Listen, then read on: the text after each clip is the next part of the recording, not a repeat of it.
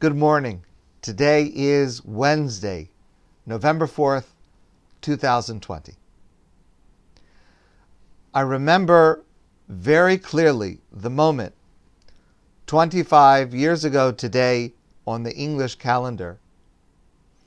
It was Shabbos. Shabbos was just about to end. I was in Shul, our former community in New Haven. We had just finished Shal Shudas, and we were walking back into the shul for Mariv. One of our members rushed into shul, and he said that Prime Minister Yitzhak Rabin had been assassinated. I will never forget that moment. Today is the 25th anniversary of that terrible tragedy. Dr. Yossi Klausner gave an interview this week. It's the first time that he has spoken about this publicly. He was the head of surgery at Ichilov Hospital, where Rabin was taken.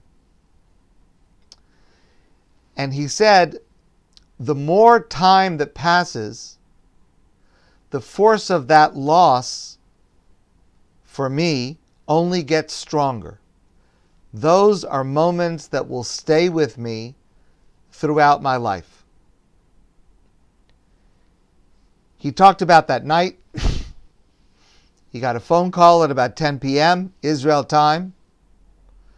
He rushed to the hospital, to the operating room.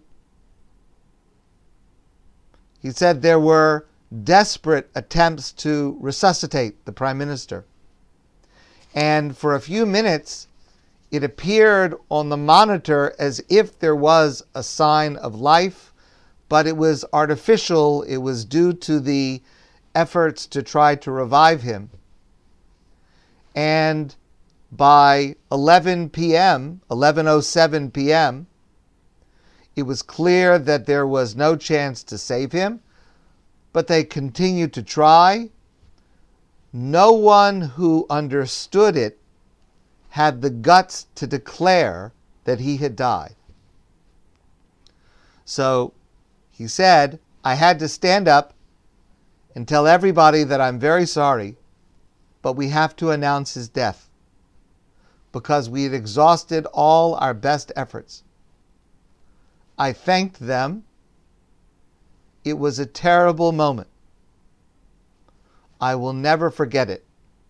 I saw people, surgeons, anesthetists, people from intensive care, collapsing on the floor. I have never seen anything like it. People lying on the floor of the operating room, crying. I've never seen it before or since.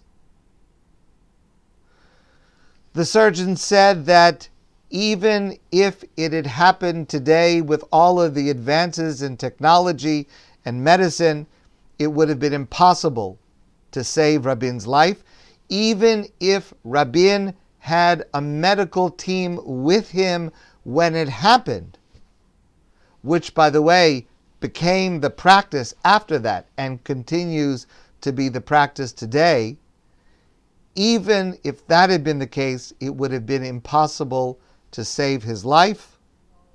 With the kind of damage he had sustained, he didn't have a chance.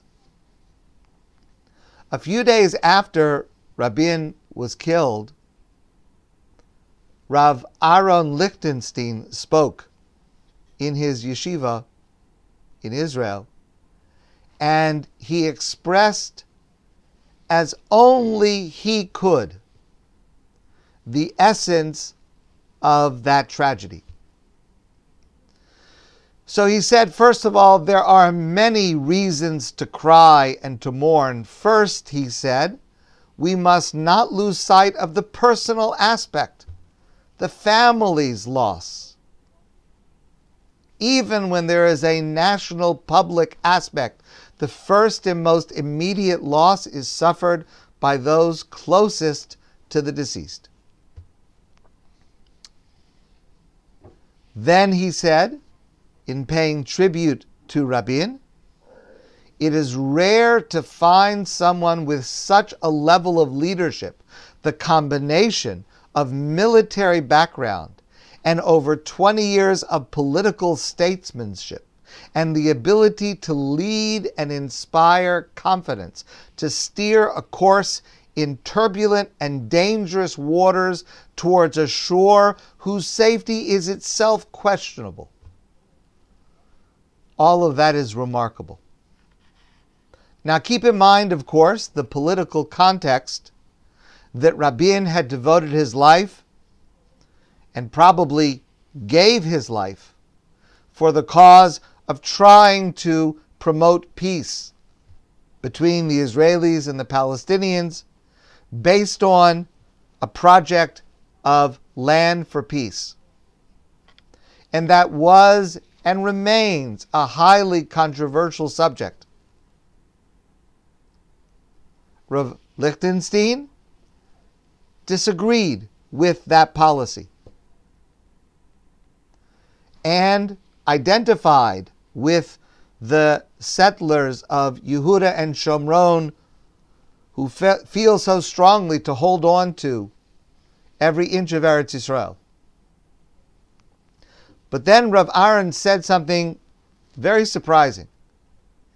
He said there is a special source of worry for those to whom the settlement of Yehuda and Shomron is important. Now, that's paradoxical because Rabin's fiercest opposition came from this group. But he said that in the subject of the peace process and trading land for peace, there are two issues. One is what is given back, and the other is how it is given back. And he said, even though he disagreed with Rabin's policy, he said, Rabin was the proponent of this policy as a necessary compromise with pain, with real feeling for the nature of the loss, more than anyone else involved in the process.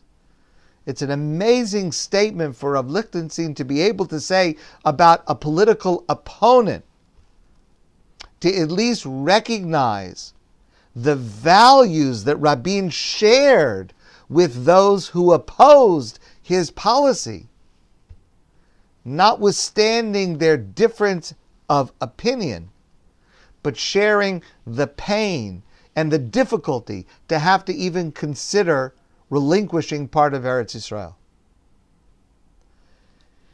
And then Rav Aaron went further and he said as follows. He said, all of that would be true even if he died naturally. But the circumstances of his cold-blooded murder are a source of great pain and distress. He talked about visiting Rav Aaron Soloveitchik, of blessed memory.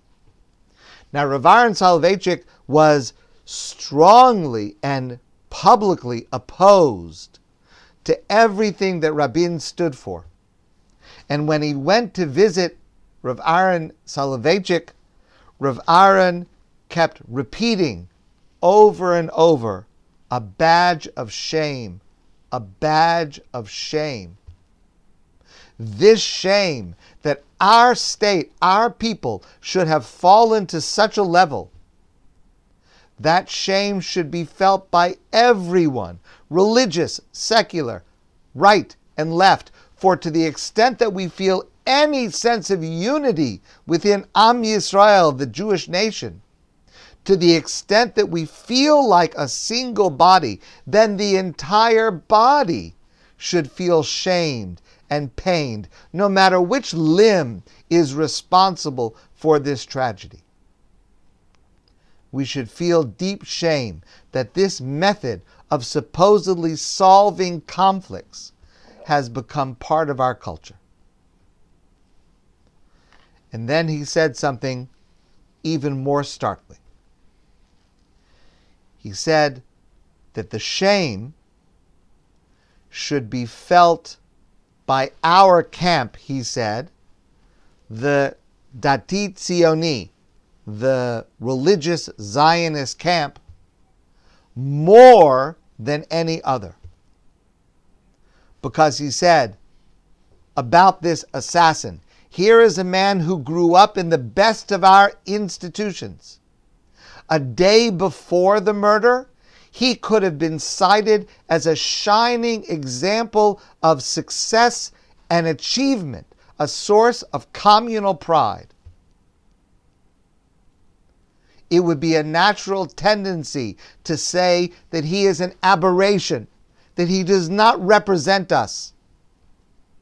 But Rav Aaron said, but if a day before the murder we would have said proudly, see what we have produced, we must say it now as well, in shame, see what we have produced. It is indefensible that one who is willing to take credit when the sun is shining should shrug off responsibility when it begins to rain. Let us face our responsibility. I want to hear and internalize the brutal honesty of Rav Aaron Lichtenstein in realizing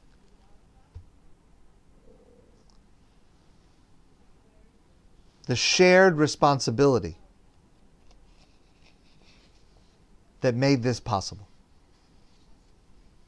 Rav Aaron said that in 1978, Shimon Peres visited his yeshiva. And he asked Rav Aaron, what is the political credo of your yeshiva? And Rav Aaron said to him, we do not have a political credo, but we teach three things. Even when studying Torah, we have a responsibility to the community. When addressing the community's problems, we must think deeply and not simplistically. And even when we do what we have decided is right, we have to know how to respect other opinions and the people that hold them. And that message is more needed today than ever before. Finally, I just want to share the words of President Rivlin, who spoke at a memorial just a few days ago.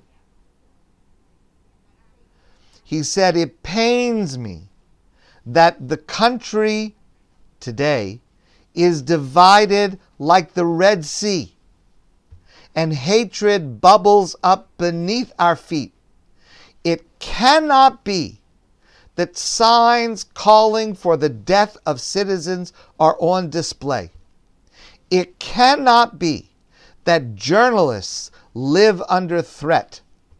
It cannot be that citizens beat other citizens.